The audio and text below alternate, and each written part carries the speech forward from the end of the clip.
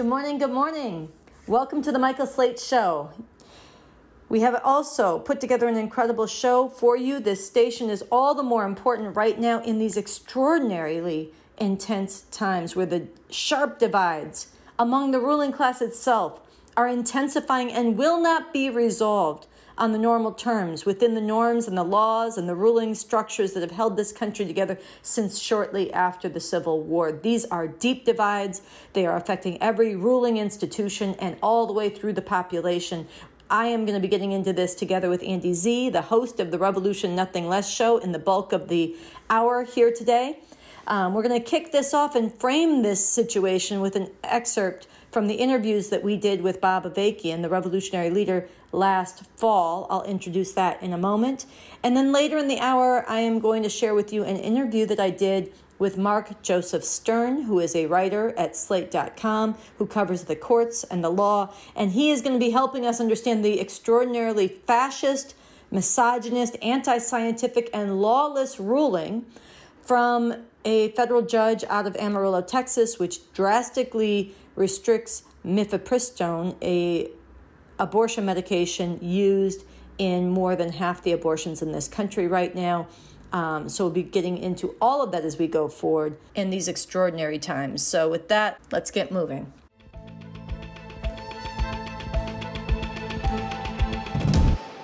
We refuse to accept this system's future.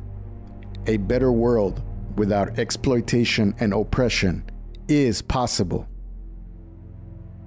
We, the RevComs, call on you to join us on May Day to send this message to the world and to serve notice. In these dark times, we are building a force to bring forward thousands and then millions into a movement for an actual revolution.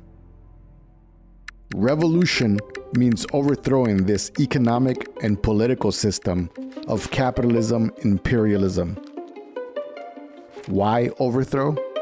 Because it cannot be reformed. Look around you, from the sweatshops of Bangladesh to the mines of the Congo, from Juarez, Mexico to Memphis, Tennessee. This system bitterly grinds people up and destroys the environment, all to amass its great wealth. This system oppresses Black and brown and other people of color through discrimination, segregation, police murder, and more. This system holds down women and now denies them even the right to control their own bodies. This system demonizes and discriminates against LGBTQ people. Transgenderism must be eradicated. It cruelly persecutes refugees and immigrants. And right now, the capitalist imperialists who run the US are taking things to the brink of nuclear war. Not for the Ukrainians, but to defend and expand their domination of the world against other imperialists. Sunsara, the call for May Day goes on to say, quote, the chance to make this revolution is real. It's not something off in the distant future, and that the possibility for this resides both in all the horrific outrages that were just spoken to from that May Day call and the reality that this system can't solve even a single one of these outrageous forms of oppression that people care about and should be what a truly just society is working to uproot and fully eliminate. But today, under this system, tens of millions of people in this country and billions of people worldwide, all of these horrors grow worse by the day and by the week at tremendous cost to people's lives. And today, there is not only that long-needed basis for revolution in the workings of this capitalist imperialist system that we live under, but there's a real opening and chance now to actually make that revolution. This is what we're going to get into today. So Bob Avakian has laid out the roadmap to wrench a revolution out of this rare time in a piece that's called Something Terrible or Something Truly Emancipating. Bob Avakian is a revolutionary leader who came out of the 1960s. And as you'll get a sense of in the excerpt that we're going to play from him in just a moment, he's somebody who gave his heart to the people and who was on fire and remains on fire to make the revolution that humanity so urgently needs to get free. And more than that, over decades of work and struggle, he has developed a new communism, a whole new understanding, a further and more scientific understanding about how we can make this revolution that humanity needs and how we carry that forward in a new society. He's written a constitution for the new socialist republic in North America, what we would replace this rotten system with, and how in a new society we would go about uprooting all the forms of oppression and injustice that seem to be just so much what people take for granted and think they have to live with. So you're going to get to meet Bob Avakian in this excerpt. We encourage you to watch the whole interviews that this is taken from that we did with him last fall. You can find them on our channel. And in this excerpt, we ask him to talk about this rare time that we're in. So we want to use that to frame our discussion today. Now, there could be urgency without possibility, and that, of course, would be very bad. But as I've written, in the work you referred to, something terrible or something truly emancipating, there's also what's going on within this country with the divisions within the ruling class, which are unprecedented, haven't happened, before, since the Civil War, essentially. And, these are getting sharper all the time. And now left to itself, of course, that's very bad. It can only lead to a very bad outcome because one of these, one section of the ruling class represented by the Republican Party is an openly fascist party. It's openly white supremacist, misogynist, patriarchal, male supremacist. Right down the line, it's like openly and aggressively, insisting upon oppressive relations and the violence to back that up. Repeatedly you hear, Republican Party politicians encouraging violence while they have this base of millions of people out there who are, chomping at the bit to commit violence, to get rid of all this stuff where, any kind of possible concession of any limited kind to the struggle against white supremacy, and male supremacy and so on. They just, they can't stand the idea that, gay people are out of the closet and now there's trans people asserting their rights. They just can't stand this.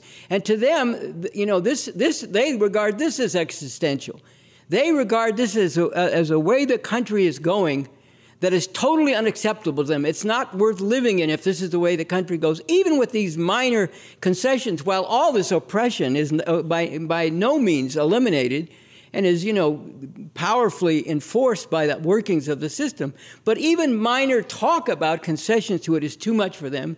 And as I pointed out, when we were talking before, this is driven by Christian fundamentalists, Christian fascists. Let's not call them Christian nationalists. Yes, they're American chauvinist nationalists, but they're fascists. They're Christian fundamentalist fascists, who want a theocratic society. That means a society ruled by religious authorities, namely, religious authorities of the type that they are and that they recognize as legitimate. That's what they want. They want, what's that Boebert, that congresswoman, said, that we shouldn't have any more of this separation of church and state. The church should run the state. The church should dictate the terms of the state. I'm paraphrasing, but that's pretty close to her exact words. So this is what, this is all out of the closet now, if you want to use that term. So this is, one section of the ruling class and one part of society aligned with them and, following their leadership, but in a mutually influencing relationship. It's not just a Republicans say you do this and then they do it. It's like, we'd have to go into more about Trump and everything, but just really quickly, Trump broke all the rules when he ran for president in 2015, 2016. You can't say bad things about John McCain. He's a war hero. Well, he did. They said, that'll be it. You can't do that. Guess what? He kept right on going. And he broke all the rules. He openly called for people to be beaten up at his rallies and all this kind of stuff. He openly promoted violence, and he said himself, I could murder somebody on Fifth Avenue in New York City, and all my supporters would still support me. And lo and behold, they have. He hasn't quite murdered anybody yet on Fifth Avenue, but, he had the Access Hollywood tape where, he openly talked about sexually assaulting women. Maybe for a day it was like, and I remember one of his supporters who became his press secretary, that Kayleigh McEnany, she did this whole routine. It's interesting to see what her routine was in defending Trump. She said, We're all sinners in the eyes of God, but we've been washed in the blood of Jesus. So therefore, Trump, will be forgiven. This is her line she ran out. This is Christian fascism, okay? That's what these people are. And, that's all on one side, and that's heading toward a very bad place. But the reason why there's a positive potential here, it's not been realized yet. When I say something truly emancipating, that's the possibility, which has to be seized on. But the reason I say that is because this is breaking down all the established norms of the system, all the ways in which people have been conditioned to go along with the system and believe that by playing by the rules, things will work out all right. The peaceful transfer of power. Well, we should understand, what is the peaceful transfer of power? It's the peaceful transfer of power from one section of the ruling class, represented by the Democrats, to the other section of the ruling class, now represented by the Republicans, or vice versa. Well, Trump, even as early as the 2016 election, made clear he wasn't going to go along with that. And then in 2020, it took a whole nother leap, where he didn't go along with it. And, and he came, as people point out, came very close to actually pulling off a coup and remaining in power. Not just with January 6th, but with the whole effort that he made. And still more is coming out about what was involved in this attempted coup. And so this is all, breaking down the norms of the system. And those norms have what conditioned people to, to believe that you just go along with the way things are. You may not like how they're going now, but then next time you have a chance to vote. And I see all these commentators coming on, and making good analysis of this Christian fundamentalism, although they won't call it Christian fascism. But then what do they end up saying? Well, we have the power to stop this because we can vote. But look what's happening to the vote. You have fascist officials in many of these states, the crazy way the U.S. is set up as the United States of America, not a single country. I mean, it is a single country, but it's a country composed of different states, each of which has their own laws. Right now there's a bunch of states that are legalizing marijuana, but for a long time, there was hardly any. But you could go to a different state and smoke marijuana, but then if you took it back over the border with you to another state, you'd be in big trouble. That's the craziness of this country, okay? Besides, because they had all these different colonies in the first place. Some of them were based on slavery. Some of them had slaves, but they weren't so much based on slavery. And they had to figure out how to put it together. So they put it together as an amalgamation of states. And it took them a couple of tries, to get even a strong federal central government. So, the reason I'm raising that is you got all these different states where you got all these fascists in office now, including the crucial offices that oversee the elections. And you got legislatures controlled by Republicans in many states who are openly saying, if we don't like the results of the election, we'll just invalidate them. We'll say that they're no good, and we'll just cast the electoral votes for whom we want to get in there. So even more than usual, voting in this country is voting for one or another section of this, horrendously oppressive ruling class anyway. But now it's even less meaningful, even more meaningless to vote when you have all these Republicans who are not even going to allow the election. 2020 was as some people have pointed out, a dress rehearsal. And they're preparing, if the election doesn't go the way they want, to just, talk about stop the steal. They're prepared to steal it in any case, and to do it, quote unquote, legally by having the legislatures and the secretaries of state overseeing elections and the courts backing them up. Now, let's remember, if there's a dispute about what's legal or not, or what's constitutional or not, where does it go? To the courts. And where does it ultimately go? If, say, you go to one lower court and then you go to an appeals court and they overturn the lower court, where does it go then? To the Supreme Court. The Supreme Court is controlled by fascists. That's who just rendered the verdict overturning Roe v. Wade, which had been nearly 50 years a constitutional right for the whole country. That's, the ultimate decider now is the Supreme Court. And that's dominated by fascists. And that, think about the effect of that ruling, overturning Roe v. Wade, and the shockwaves it sent, and the way it angered people. Well, things like that are going to continue to happen. And that's going to shake up a lot of people and make them much more open to questioning what's going on here and why do things, falling apart and being torn apart like this, and what's the answer to this? And that's where the revolutionaries come in and providing the answer, in uniting with people in resisting outrages and struggling against oppression, but most of all, bringing to people the basic understanding of what is going on here and how this conflict in the society overall, including at the very top among the opposing sections of the ruling class, can provide openings for us to actually go at the whole system and holds the potential for the splitting apart of its dominant institutions, even the ones that carry out violent suppression of the people rising up. So this is what we mean when we say something terrible or something truly emancipating. But the truly emancipating has to come from us, has to come from the revolutionaries, it has to come from the people who catch hell under this system all the time, and it has to come from people who want justice in the world. Even if they aren't catching the worst hell all the time, they have to wake up and recognize that their mission is not to get behind one section of the ruling class or another. And especially now, to recognize and seize on the opportunity to put revolution on the map, and then build on that, involving thousands and then ultimately millions of people to shake the whole society to its foundations and every institution in the society. And when those conditions ripen, then to go for the whole thing. That clip from Bob Avakian from the interview we did with him last fall gives us a framework for looking at how this great divide throughout the whole country and concentrated in the ruling class, what that has to do with and how that opens up the possibility for revolution. And this last week has been a literal barrage of fascist moves and democratic fretting about this and not even looking at the essence of this danger. And so I thought it'd be important, Sunsara, for us to get into this, the events of this past week, to bring to life even more the kinds of things that Bob Avakian was pointing to that frame the situation we're in and its potential.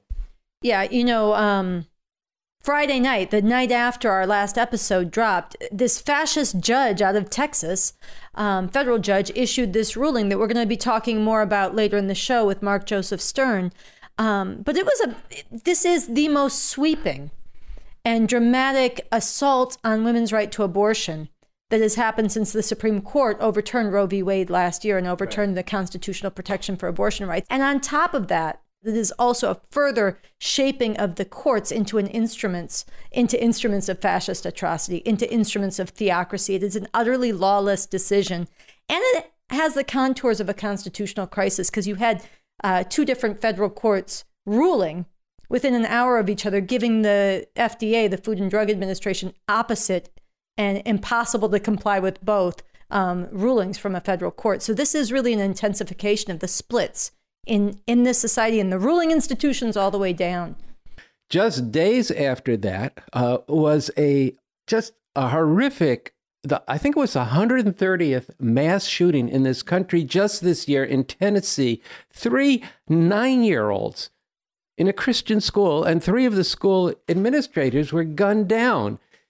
But then an unprecedented thing happened. Students marched to the State House, and some of the state legislators, including 2 relatively new young Black Democratic Party representatives, marched with the students and into the State House. One of them was Justin Jones, and the other was Justin Pearson. And then on Thursday last week, because they did this and were on a bullhorn, within one day, the Speaker of the legislature in Tennessee passed a motion, and they were thrown out and stripped of their seats. This is very serious because it is the breaking the norms of how this system has been ruled, including it was reminiscent of the Civil War and the betrayal of the Civil War and Reconstruction, because these were the 2 young black legislators thrown out of there, and this is not something that happens very often. And not only that, they were preparing to pass a bill which on expanding the rights to guns, which is, of course, these Christian fascists are preparing for civil war. And this is something you've seen in the aftermath of January 6th. And this is in a state, Tennessee, where it was one of the last states to join the Confederacy. And it was actually very divided then with, I think, 130,000 soldiers going to the Confederacy and about 30,000 going to the Unions and formed brigades there. So this here concentrated a great deal about where this country is headed. And we're going to get into that more in today's episode. And the charging of a former president with 34 counts of criminal felony, which is unprecedented itself. And we talked about Trump's reaction to that and Tucker Carlson telling people not time to put away your AR-15s, more talk of civil war. But just since then, Jim Jordan and other fascists in Congress are trying to open up hearings and investigations into the Trump prosecution. And in response, Alvin Bragg, the DA who's prosecuting Trump, has now sued Jim Jordan to try to cut him off. You have dueling institutions of the state. Can't even figure out how to do something like a basic criminal investigation because... Criminal trial. A criminal trial, because exactly what Bob Avakian was talking about. One section of these rulers have completely abandoned the norms and are determined to shred them.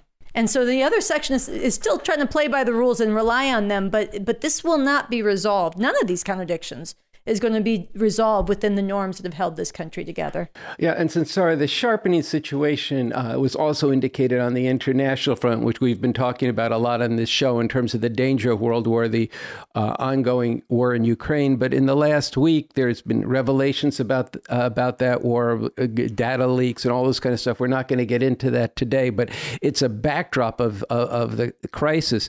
But there were a number of developments on the diplomatic front that really had the feel and texture of pre-war type situations where China had been doing military maneuvers off the coast of Taiwan. I bring all this in just to make the point that the big part of while the Democrats have no answers and are just trying to play by the rules, a lot of how they are going at things is to secure the empire by preparing for war with their imperialist rivals. Yeah, I think with all of these divides just sharpening up within the rulers, between different sections of them, within different branches of the government itself, within different institutions and down through the population, I think it'd be worth it to kind of draw these together, and especially in light of what we just heard from BA. Yeah, I think it'd be helpful just to focus this up for the audience. The events of the past week and beyond indicate a few things. I'm going to make 3 points on it. One, that this system cannot be reformed. Two, that there is no peaceable reconciliation between these two forces in the ruling class, and that goes all the way down into society, as you just said, that they're armed all through some of these fascist forces who were at January 6th and beyond. And three, that when the rulers are at each other's throats and people's lives are disrupted, and the way they've expected things to be, the way they've expected the ruling class to behave, the fact that all this is being disrupted and those norms don't apply is causing people to question, or it can cause people to question, why is this happening? What does it say about the system that this is happening? But it also can cause people to focus their vision, and that we here have to focus our vision and direct the sights of the masses of people on the need and the possibility of a radically different future for a whole different kind of society without all the things that they do that we brought forth in the beginning of the show. People got to be asking, why the hell is all this going on? What do we do about it? And when people see the slave masters fighting each other, they should have the sense that there's an opportunity there to be free from slavery. Yeah, I think right now what it poses is that we have to be out there, both providing a way out, providing the answer, lifting people's sights to revolution, and forcing them to question, forcing them to confront the big questions that are posed, because a lot of people are seeking shelter from it. And one of the examples of this that is so striking, I mean, there's many, but last week we played some excerpts from Trump's speeches in Waco and at CPAC, and you know, these are the kinds of things that a lot of people don't want to confront what he's really saying. And I think we should review some of what we shared and talk about just how serious this is. Yes, there's the madness, but there's a method within it that is very dangerous. You and I have been engaged in an epic struggle to rescue our country from the people who hate it and want to absolutely destroy it. The sinister forces trying to kill America have done everything they can to stop me, to silence you, and to turn this nation into a socialist dumping ground for criminals, junkies, Marxists, thugs, radicals, and dangerous refugees that no other country wants. No other country wants them. You can see there's three things here. One, this fascist breaking of the norms. Second, no regard for the truth. And this sense of grievance of the leader, but he's saying this is actually your grievance. I'm channeling that for you. But here's a problem that you were addressing, that the media treats this as if it's just, they dismiss it, and they calculate it. Is this going to help Trump beat DeSantis? Is this going to help Biden beat Trump if it's Trump? And he's a buffoon, and it's just a bunch of, he's relitigating the last election. But they're missing the point. There's a real hiding from the reality that there's a concerted, highly organized, well-funded fascist strategy. On the one hand, you have Trump, and you need that in fascism. I spoke to this last week. You need the person who will be utterly outrageous, sometimes a buffoon, aggrieved, who can channel these and these deep wells of white supremacy, patriarchy, hatred of foreign-born, and willing to just break all the norms. But there's and he's setting some norms. He's telling people, and he's signifying, and he's telling people, you can forget about how things have been. This is your time. I'm bringing you your time. And then at the same time, this well-funded movement has been working to take over all the courts at the state level, the federal level, and turn them into fascist courts. This professor named Thomas Zimmer at Georgetown University, he's a historian. He was just on the Refuse Fascism podcast, and I'm going to condense what he said. On the state level, we're not seeing chaos. We're seeing a very deliberate, very systematic, very successful counter-offensive, reactionary offensive. That's happening wherever Republicans are in charge and all Republican-led states. These are not disparate actions. It's one political project.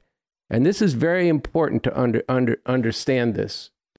And yet the Democrats, Sunsara, have no answer to any of these outrages that are actually happening. Whether it's the oppression of black people, immigrants, etc. They're carrying out the same system, and they're arguing. And their difference with the Republicans is their answer to that is to uphold what has been. So you have all Biden said in response to, or the main thing Biden said in response to Tennessee is it was shocking, but their answer is to vote, vote, vote. Yeah, and Biden said essentially the same thing in response to this ban on mifepristone, on the abortion medication. He said two things. He said, number one, I promise we will fight this in the courts. I will fight this in the courts, me and my FDA. Only problem is exactly what Bob Avakian spoke about in the excerpt we played. The higher up you go in this court system, the more it is dominated and controlled by fascists. Who the fuck do you think overturned women's right to abortion in the first place last year? It was the fascist PAC Supreme Court. So that arena is that arena. You fight it there, that's where it goes. Then Biden said, exactly like you said, the only way, he told everybody, that you can protect abortion rights is to get out there and elect a Congress that will codify it, that will make a law protecting abortion rights. So we're supposed to forget about the fact that for 50 years, the Democrats, even when they had a majority, never codified abortion rights because their system does require the same patriarchal family, and there are deeper causes for that. They've always been defensive about this. But right now, these Republicans are not respecting elections they lose, any meaningful election. Then you have these people who are, hangers on to the Democrats, people trying to fight for the Democrats to be better. Please, please, please. I had to bring this. This is Rebecca Traister, feminist author, writer, and she's got the cover story in New York Magazine this week. The American flag, okay, very patriotic, flag that bombs and invades all over the world, but it says, abortion wins elections. And she's making the argument the Democrats really have to recognize what a winning strategy it will be to run on abortion and fight for abortion. But whether abortions might help some Democrats win some elections does not mean that the Democrats can deliver abortion rights to women or fundamental emancipation, which is what we need. And so to most of all, in this moment when you have half the rulers are fascists and the other half are telling you a lot of absolute bullshit about how that you should rely on them to fight this, we need to get out there and pose the actual alternative. It wouldn't be that hard with a new society, a new state power to guarantee the fundamental right to abortion and birth control, to have the rule of law. It wouldn't be that hard, and we'd be doing much more. We have to project this at a time when people are questioning. This is what May 1st, we have to put this revolution on the map, and we have to be leading people to stand up against this and fight against this and influence what these institutions are doing now as we build up the strength to make this revolution. The Democrats will always say, well, what can we do? Because we're dealing with all these fascists. It's a country full of fascists, as Bob Avakian has said. And this was really painfully illustrated, in the situation in Tennessee, where this young Democratic representative, Justin Jones, and I don't know that much about him. I heard he initially got involved in politics off of Trayvon Martin's murder by this reactionary thug. And he stood up against the repeated fascist attacks on him, and he was kicked out of the legislature for it. Now, they were reinstated. I should say both of the representatives were reinstated according to the rules. Their county boards were able to reappoint them, and the Republicans, because of the furor, accepted them back. But when he was speaking about this, Justin said this, quote, "Our role was to be a speed bump. Our job was to be a voice of moral dissent. Our job was to be a check on power." So this is a very stark admission of the lowered sights of progressive people. This is also what you see from Rebecca Traister. It's what you get on Democracy Now! It's what you get from all these social democrats, is that all we can do is fight within the terms that exist, never mind the cost to humanity, and never mind that there's a whole section of the ruling class that is moving now to obliterate that right by gerrymandering, which means changing the voting rules and all this kind of stuff so that they can win elections. Because the thing about fascism is they would prefer to steal an election legally by changing the rules of the game, but they are preparing to, and standing in the background to all of this is the fact that this fascist social base is armed and preparing for civil war. Look, this is where we come in. This is where you come in. We need to get out there and let people know, as these rulers are so sharply divided, as the system is increasingly being exposed as completely outmoded and illegitimate, or at least that question is hanging in the air if we hit it. People do not have to choose between a system where one half is outright fascist, shredding the norms, ripping up the rule of law in the service of white supremacist, genocidal, patriarchal enslavement and horror, and another half, the rulers who are clinging to these rules as they're being decimated and enforcing the same forms of oppression rooted in this system. This is a time to get out there and put real revolution, a whole different way we could be living without exploitation and oppression. Put this on the map. Let people know that there's a strategy for this revolution, that we have leadership for this revolution in Bob Avakian, that he wrote a constitution for a whole different way we could organize society, overcoming this oppression, digging it up and doing it together with people all over the world to bring about an emancipated future. This is possible. We have a strategy. Fight the power and transform the people for revolution that needs to be applied in an accelerated way right now, leading people to stand up against these assaults on their rights, organizing people to stand with us, to defend people who are under attack by these fascist thugs and by the state itself in illegitimate ways, as we build up the strength to make revolution, and struggling with people to change how they are thinking and what they understand is the problem and the solution, and breaking them out of the ways they are chained in their thinking to go along with this system, whether it be hoping for democracy to come around or woke identity politics, all kinds of ways that have people pointed in the wrong direction. We have to struggle fiercely with them right now to get out of that and get into this revolution, to seize this chance that we have to make this real for humanity. That's right. This May 1st, when we come together and say we refuse to accept this system's future, a better world without oppression and exploitation is possible. That has real meaning. It has to sink in for people. And those students in Tennessee who marched to the State House, outraged that children were being shot down again, and these fascist pigs in the Republican Fascist Party were stripping away these two representatives. The concern that they had, the concern that millions had after George Floyd was murdered. The young women, Sunsara, who came out to try to hold on to abortion rights last year before Roe v. Wade was overturned. And all these young people who aspire to something different, who've also been suffering from being alienated in their phones and with the pandemic and this massive depression going on. May 1st, all those aspirations you have are going to be more than a speed bump on the oppression of this system. On May 1st, we represent and impact the whole society. There is a way out of this madness, and we're not going to put up with it anymore.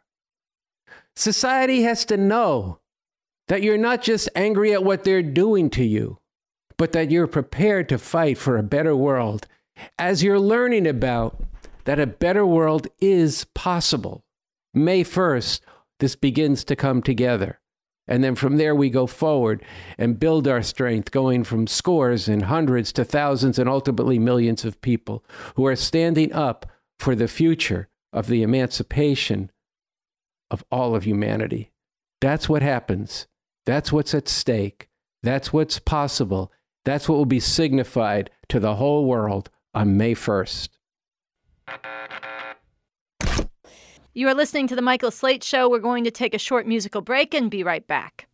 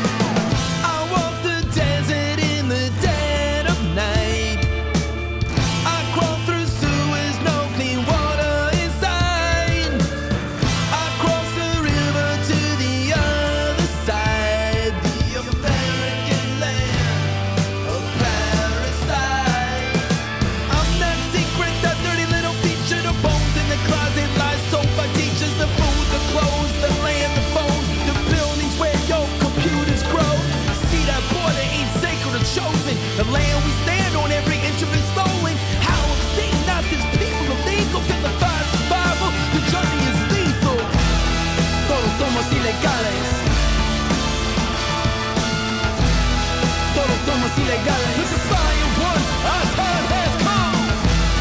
Todos somos ilegales. Fighting for a new way and a new day.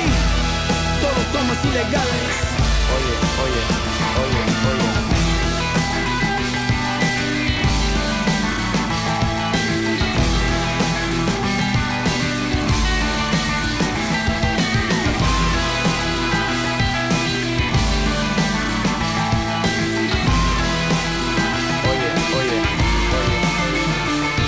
Necesito documentos, mírame a los ojos para que leas mi acento. Prohibido como la droga, ilegal como un nazi en una sinagoga. Contraindicado, clandestino, lo identificable lo contamino. Más de 600 millones de personas gritando luz verde para invadir Arizona. No necesito diplomas, lo que aprendí lo viví y lo almaceno en mis neuronas. Las experiencias son mis talleres, la vida es un estudio desde que se nace hasta que se muere. Así crucé para el norte buscando buena vida, componente vacío de materia consumida. Dejé a mi abuela sola para besarle el culo a Ronald McDonald y tomar Coca-Cola. Todos somos ilegales. Todos somos ilegales. The defiant ones, our time has come. Todos somos ilegales. Fighting for a new way and a new day. Todos somos ilegales. Todos somos ilegales. Todos somos ilegales. The defiant ones, our time has come. Todos somos ilegales. Fighting for a new way and a new day. Todos somos ilegales.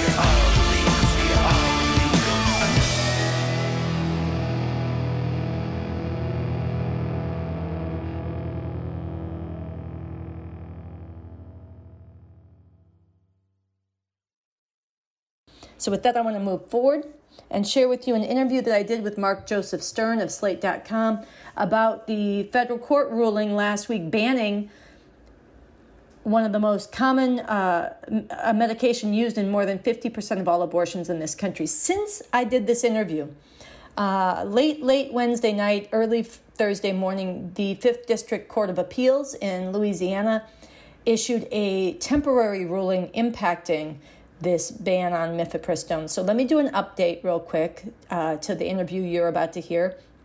The 5th Circuit Court temporarily blocked the full ban on mifepristone from going into effect, but they dramatically restricted access to mifepristone in the meantime. They made it so it's only available up until 7 weeks into pregnancy rather than 10. 7 weeks is way before many women even know they're pregnant, and this applies nationwide. They made it so that this drug can only be prescribed in a doctor's office in person by a doctor. It can no longer be prescribed by nurses and health practitioners of other kinds, so that restricts access. It can also no longer be prescribed through telehealth. So rural women, people who do not have access to abortion providers easily have to travel. Once again, this is dramatic restrictions. It can no longer be distributed in pharmacies. And perhaps most ominously, some of these restrictions by the Fifth Circuit Court are rooted in the 1873 Comstock Act, a draconian, really horrific act which has broader dangers and implications as it gets resurrected. This is something that we will talk more about in this interview in just a moment. So one more time, the ruling from the Fifth Circuit on this abortion pill ban is temporary. It's not the final ruling. So everything you're about to hear in the interview I'm about to share is still highly relevant and very important to understand. And we will be doing updates here on this show as this goes forward. It's profoundly important to women's lives and humanity. Last Friday, April 7th, a Trump-appointed fascist federal judge out of Amarillo, Texas, named Matthew Kacsmaryk, issued a truly shocking and unprecedented ruling. He ordered the Food and Drug Administration to withdraw its approval of mifepristone. Protests broke out this weekend over the abortion pill ruling that has the potential to affect not just women in Texas, but women across the country. A conservative federal judge in Texas ruled Friday that the FDA improperly approved the abortion pill Mifepris 23 years ago, ignoring legitimate safety concerns about the drug. Mifepris is one of 2 approved pills that are used together to carry out more than half of legal abortions in this country. A drug that is safer than Tylenol and used in more than 50% of abortions in this country. This is the most dramatic and sweeping escalation in the war on women's fundamental right to abortion since the Supreme Court overturned Roe v. Wade last year.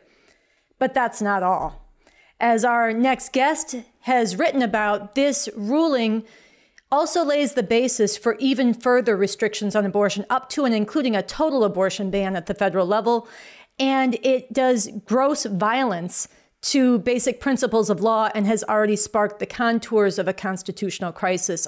Mark Joseph Stern is a senior writer at Slate.com. He covers the courts and the law. I am so happy to welcome you back. Mark, welcome. Thank you so much for having me back. Always a pleasure. This is a major ruling. Let's start with what this means for women's access to abortion in the immediate sense. If it is allowed to take effect, it will, in theory, block any abortion provider from prescribing mifepristone, the first drug in a medication abortion, even in blue states where it is perfectly legal. Can you talk some about what's the language of this ruling and what are the implications of that? Before we even get there, let's back up and talk about who this guy is. Matthew Kacsmaryk is a lifelong anti-abortion activist. He has spent his entire professional career fighting against abortion, trying to outlaw it and criminalize it under all circumstances. He is obsessed with this issue, and he believes and does not hide this belief that abortion is an ongoing genocide. And he feels he has every moral, religious, legal duty to stop it any way he can. And I think that background is the only way you can understand this decision itself, because as you say, it is a totally lawless decision and it is shot through with ridiculous anti-abortion rhetoric. He refuses to say fetus. Instead, he says unborn person. He really misdescribes how mifepristone works and suggests that a fetus is painfully starving to death and denied nutrition in the womb, as though a fetus subjected to mifepristone would even experience anything. It's only prescribed up to 10 weeks. We're talking about a tiny little clump of cells, as they say. And he refers to abortion providers as abortionists, a long-time slur that's used by opponents to make them sound like butchers, which is a term that didn't appear in that decision, but definitely could have and would have fit right in. And so even setting aside the legal analysis, you have all of this very fraught and partisan language about how abortion is essentially murder that leads him to say that abortion does indeed kill a human being, and strongly implies that by doing so, abortion is itself unconstitutional, a violation of fetuses' constitutional rights, and suggests that he may even have the power to issue a nationwide ban on abortion to protect the equal protection rights of fetuses. Okay, I want to pause on that last point. Can you just explain on what basis this is being smuggled in, how this is happening? Because very few people are calling attention to this. There's actually a lot of minimizing of the implications of this decision going on. So I think it'd be important for you to explain what you're drawing that from. Yeah, I will say, I think a lot of court reporters are so shocked and stunned by this decision that they're sort of inadvertently minimizing it because they can't accept how lawless it is. And I think that they have a real vested stake in perceiving the judiciary as a legitimate, trustworthy, and independent institution. And they don't want to grapple with what this decision means for the whole judiciary. But here's what I'm talking about. There is a longtime theory that abortion violates the Equal Protection Clause of the Constitution because fetuses are persons under that clause, and abortion allows them to be murdered and thus violates equal protection. This theory has been a real fringe in the legal academy. Justice Scalia mocked it and rejected it outright. But it has been with the anti-abortion movement from the very, very beginning. The end goal of the anti-abortion movement has always been either a constitutional amendment criminalizing abortion under all circumstances, or a Supreme Court decision criminalizing abortion, holding that fetuses have equal protection rights. But Judge Kacsmaryk, in his decision, favorably cited that brief that fetuses have constitutional personhood, and in fact leveraged the argument to justify his nationwide stay of mifepristone by saying that he had a duty to protect unborn persons or fetuses from the violence of abortion to safeguard their constitutional rights. That is fetal personhood in a nutshell. And if taken to its extreme, which I think this judge wants to, it leads to a judicially imposed federal ban on abortion. Okay, I'd like to talk also about the Comstock Act of 1873. Anthony Comstock was a moral crusader, somebody who really has his parallel in the morality police of Iran, who have become notorious around the world recently, crusading against anything that he considered lewd, obscene, and anything that went through the mail. These were laws that were used to go after Margaret Sanger and others who distributed birth control, or even information about birth control. This was used to suppress Walt Whitman's poetry through the mail. This is a really arcane act that gets resurrected in this ruling. And I think it'd be helpful if you talk some about that and the broader implications of that. Yeah, so I mean, I think you really nailed it. Like, this was a Victorian era law in the 19th century that was designed to censor the mail, and really primarily to censor the free flow of information through the mail, to censor freedom of speech. Also contraception, which was a rising issue in the 1870s when this law was passed. And because a lot of men who wrote this law viewed abortion and contraception as the same thing, it purports to outlaw abortion as well. It says any abortion-related tool or drug sent through the mail is criminal, just like any contraception-related drug is criminal.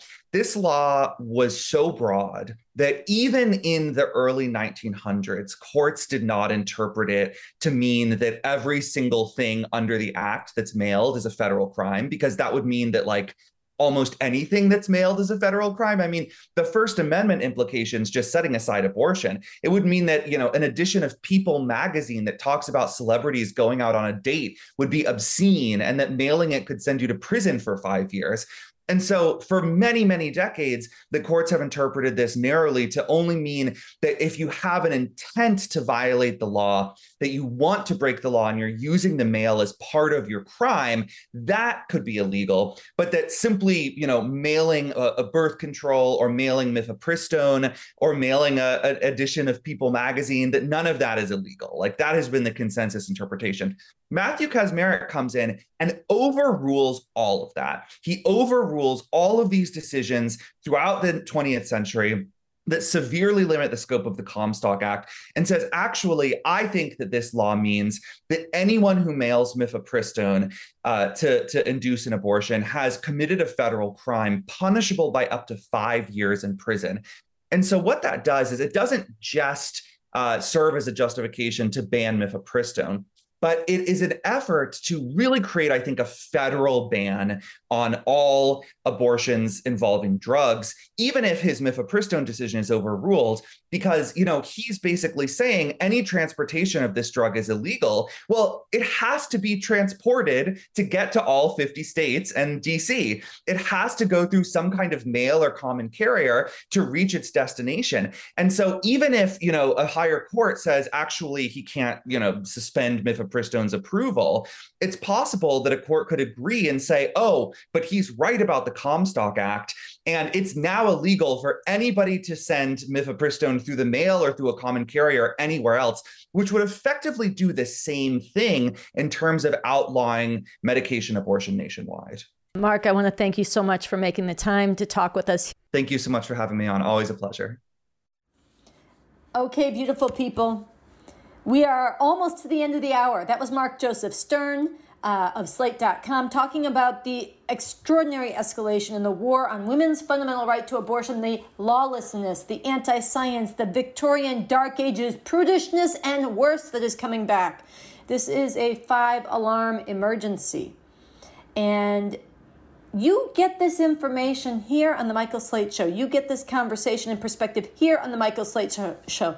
Michael has covered the battle over abortion like no one else in this country, I have to say. And I am honored and privileged to be the guest host on an extended basis, continuing to bring this to you here.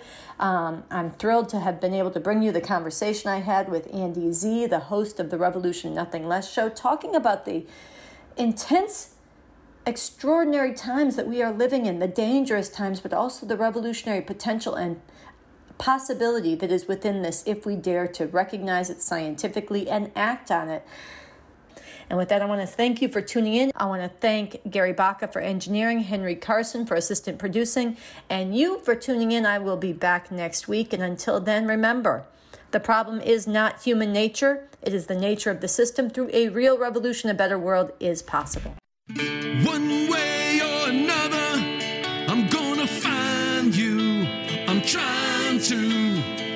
Beneath the surface where the well is deep and wide. Maybe they gather on the moonlit skies. I know I've seen them on the other side. In that place where no one goes, the bottom of the desert where the scorpions roam. Where did it go? Are they still alive? Have they been burned by the fire outside? Everybody's been looking and wondering who took them. You can't find your ladies of the night. Free women walking side by side. There's a revival tonight. These women and their little girls, messengers of a whole new world. Darkness needs a harlot, a martyr, hurry market. The sisters on tennis, shackles busted in a fight. Heads held high in the southwestern sky. Spirit strong in flight, what was wrong was made right. They were never ladies of the night. Free women walking side by side. There's a revival tonight. These women and their little girls, messengers of a whole new world. Free women walking side by side. There's a revival tonight. These women and their little girls, messengers of a whole new world.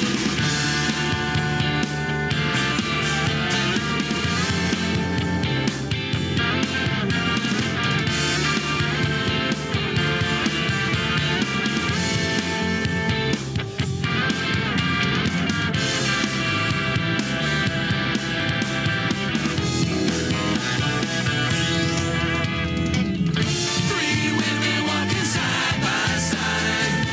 There's a revival tonight. These women and their little girls, messengers of a whole new world. Free women walking side by side. There's a revival tonight. These women and their little girls, messengers of a whole new world. Free women walking side by side. There's a revival tonight. These women and their little girls, messengers of a